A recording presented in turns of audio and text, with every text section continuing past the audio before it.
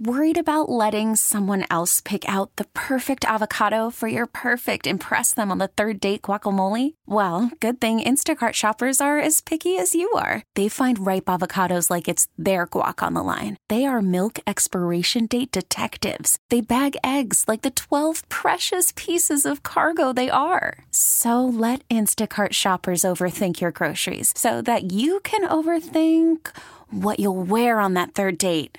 Download the Instacart app to get free delivery on your first 3 orders while supplies last. Minimum $10 per order. Additional terms apply. We really need new phones. T-Mobile will cover the cost of 4 amazing new iPhone 15s, and each line is only $25 a month. New iPhone 15s? It's better over here. Only at T-Mobile, get 4 iPhone 15s on us and 4 lines for $25 per line per month with eligible trade-in when you switch.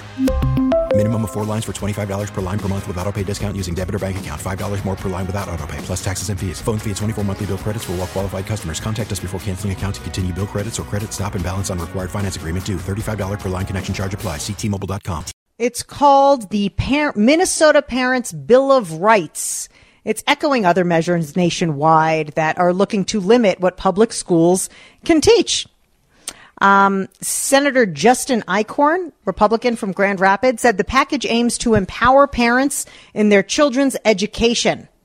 They believe children, he claims Democrats believe children belong to the system and not to their parents, and we believe that is wrong. I don't believe that. I'm a parent with kids in public school, and I feel very empowered in my children's education. I can call the teacher. I can email the teacher. I can look at the parent portal. I can read any of the 50 million emails that they send me every day about their status, about their things that they were graded, about their school lunch, about if they were absent or tardy that day. There is so much communication between the school and me. It's too much, quite frankly. I delete a lot of those emails. No offense, but I can be as involved as I want to be because the school, in my opinion, the public school that my kids go to is doing a great job keeping me informed. And I also talk to my children about what they're learning. So this package includes bill that would require districts and teachers to provide a range of information to parents, including syllabus details. So again, that's what the Senate Republicans are planning to bring back. They also want to establish a bunch of other things, but particularly we're talking about the Minnesota Parents' Bill of Rights. So what do teachers think about this? Mark Wespfahl is a social studies teacher in South St. Paul. And Mark, we've had him on the show before. We love dropping in and getting his perspective. Mark, you've heard about this, right? Oh, I've absolutely heard about it. And okay. I think you had mentioned a comment sort of about the political posturing or the gesturing that's out there. Grandstanding, I think, is the phrase you used. And I do think a lot of it is political grandstanding. With the Parents' Bill of Rights that was just proposed within the last day or so, there's about 5 different bills, and frankly, about 3 of them already exist in state statute. They've just added a little bit more language.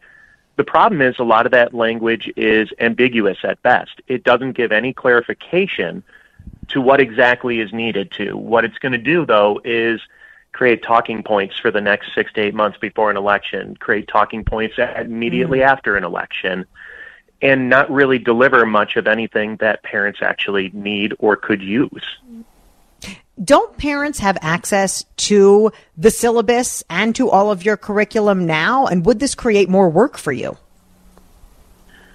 It could create more work. And again, it goes back to the vague writing of what's actually in the proposed bills. Most teachers do create a syllabus for their courses. And just like any college syllabus as well, things could change throughout the year. One of the things that should be taken into consideration by the senators who drafted this is state statute already dictates that teachers need to modify, differentiate, and adapt different lessons or learning abilities for different students. So we're doing that on a regular basis to begin with. In my 13-year career, I've had a handful of students ask me, or a handful of parents contact me and ask, what am I teaching about? Or my son or daughter said this, I need clarification. But in 13 years, I've never been asked to provide alternate materials for a child. And again, that's actually already codified in state statute that we can. Some of the language, though, Senate File 2909, for example, says that the legislature further finds that important information relating to a minor child should not be withheld, either inadvertently or purposely, from a child's parent, including a child's health, well-being, or education. I frankly don't know what that means, and none of the senators are going to clarify what that means either. Basically, it's saying it's accusing public school teachers of withholding information, but they won't say what information is being withheld or what exactly needs to be reported. So things like that are added into some of these series of about 5 bills that makes it really hard to defend or argue what are you actually saying? What are you for? What are you against? But it's a great soundbite. Yeah. And we should call it like it is. This is parents who don't want things like critical race theory or the Holocaust taught in their kids' school. That's what this is. Because if you teach critical race theory, which, by the way, just to be fully clear, nobody is teaching critical race theory. It is a college-level theory, often not being taught ever in any college. No public school teaches critical race theory, and I got that from our Department of Education high-ups when we had them on the show. You don't teach critical race theory, do you, Mark? You're 100% correct in what you just said. Critical race theory is not something that's taught in Minnesota schools. Now, where some people want to believe it is because more and more history teachers and geography teachers have been more inclusive in the history that they have been teaching. For example, I, along with numerous teachers throughout the state, will look at the standards and say, yes, we need to have the voices of the marginalized people who haven't been necessarily in all of our textbooks over the course of history for lots of different reasons. So you've got Paul Gazelka, and he's gone on the record numerous times in the last couple of days, again, saying that this is aimed at the social studies standards. So I serve I'm the vice president of the Minnesota Council for the Social Studies. And one of the things that we've been upset about, and we've tried to reach out to these different legislators who are propagating these falsehoods, I think is the best way to put it, is they continue to say stuff like, during the state standards revision, they're trying to eliminate George Washington, Abraham Lincoln, World War I, World War II, and the Holocaust from the standards. It couldn't be the furthest thing from the truth. But again, they're great talking points to rally a base, to get upset, to get motivated to try to make change at an election time. It's disheartening. It's disservicing for the state of Minnesota. And furthermore, when we take it to the next step of one of the bills is, again, to try to get more money into private schools or charter schools with the voucher system. I understand the concept of trying to, you're just trying to get education for every child in the state. However, where the argument fails is our state constitution in the 13th article specifically says that education is going to be created by the state for the state's public school education system for all students. So it doesn't pass the muster test at times when the arguments come out, and you see them at pivotal times when it starts coming closer to a general election, or when you start having different races start to heat up in the Minnesota legislature. So it really is disheartening. But parents and students have the option of going to a charter school. They have the option of creating a charter school. They have the option of going to private school if they want to. I guess, again, this seems like a false argument, and I'm hearing you say it's based on lies because they're claiming and whipping up their base that you are eliminating things like George Washington, which is just a flat-out lie. You're not doing that. That's, again, absolutely correct. And the thing about the Minnesota State Standards revision process within the past year, it's been open to the public. They've held numerous town hall meetings. It's been live streamed. They've had public comment sessions to be able to do this. When you go to school board aspects too, Senator Chamberlain and Senator Gazelka both said that, there's no way for parents to be involved in the process. They're being eliminated from the process in favor of teachers who want to restrict them. Absolutely not. True? School board meetings are open to the public. The curriculum, which is the actual lessons that teachers are going to teach, that's created at the district level, not at the state level. The state's responsible for setting the standards. Here's a subset of, now we could have a different argument. It's incredibly difficult to teach 64 different standards in a 6th and 7th grade history class over the course of 39 weeks and have valuable meaning to that. It's incredibly difficult. Mm-hmm. But that's not the argument either. Their argument is the curriculum. So why are we creating state statute when it is a local issue? And that's the ironic thing. Most GOP members want education to be controlled locally by parents. So why are we also creating the overarching state laws that do exactly what they claim they don't want it to do? Create more bureaucracy at the top level. Would it create more work for me? Maybe. I don't know for sure. As you pointed out, I have almost every single thing that I do in the classroom is on, we have a product called Schoology. Others use Google Classroom. Others just have websites. My information's there. Any parent can access it pretty much at any time. And again, it's set up that you do go to your school board and ask for curriculum. You say, what are you doing? What is your process for your review cycle within your district? I want to be involved in that. That aspect isn't happening right now. So, Mark, and by the way, we're speaking with Mark Wespfahl, who is a social studies teacher in South St. Paul. So if I'm a parent of your student and I say, hey, Mark, can you please share your curriculum with me right now? What's your answer? What part of it do you want? How much of it do you want? And how quickly do you need it? Because it's going to take a little bit of time. Right now, again, I'm constantly evolving and adapting what's going to take place in my classroom. I've got my outline. Currently, we're talking about the Civil War in 6th grade Minnesota studies. But what I did last year needs to be tweaked and modified a little bit. I'm going to find a new source that I'm going to put in there. The kids are going to take me in a slightly different direction to get to our end goal. And that's the way education should be.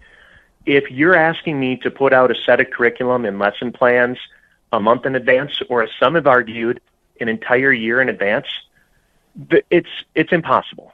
And if you're doing that, you're doing your own students a disservice because you're not differentiating, you're not adapting, you're just piecemealing everything together, say, here's the rubber stamp, here's how it took place, bam, let's move on.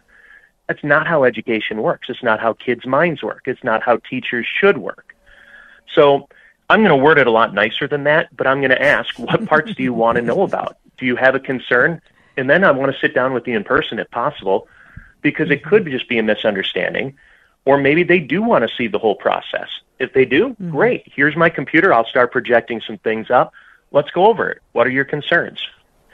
Now, Mark, when I and other as a teacher, teachers have reached are you out, trying to hide anything? Oh, I'm sorry. Go ahead. Oh, no, I sure hope I'm not trying to hide anything. What I was going to say is I am curious what some of our lawmakers are potentially trying to hide. We've reached out to them. We've said, talk to us. We're the people that are in charge of implementing the system of social studies delivery. Why don't you invite us to the table and ask your questions to us? We don't get responded to.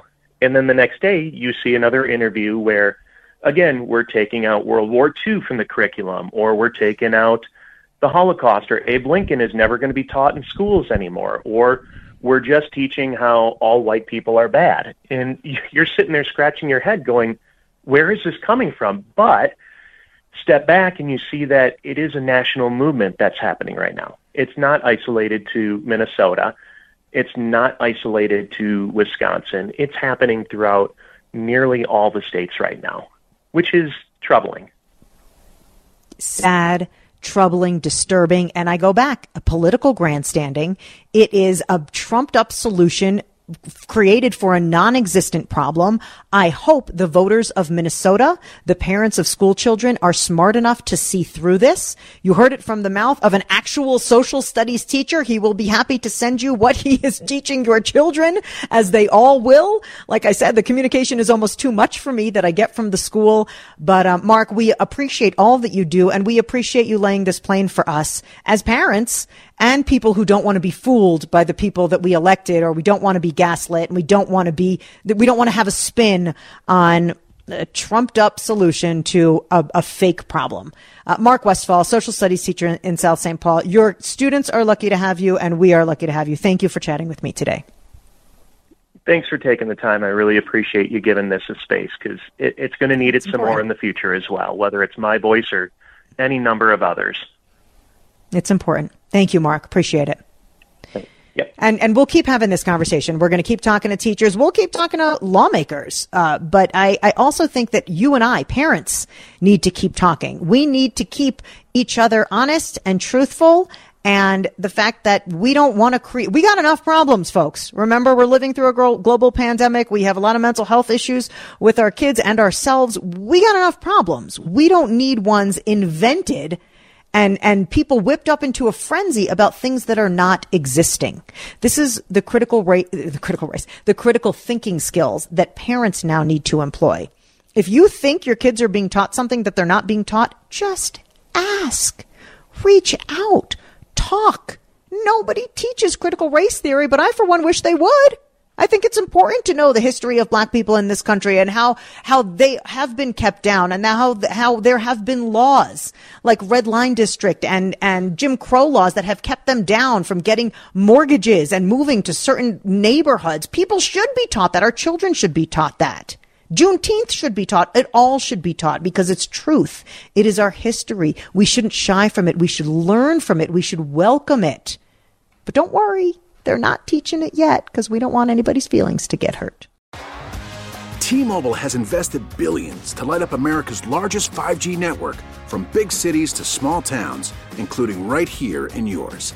And great coverage is just the beginning. Right now, families and small businesses can save up to 20% versus AT&T and Verizon when they switch. Visit your local T-Mobile store today.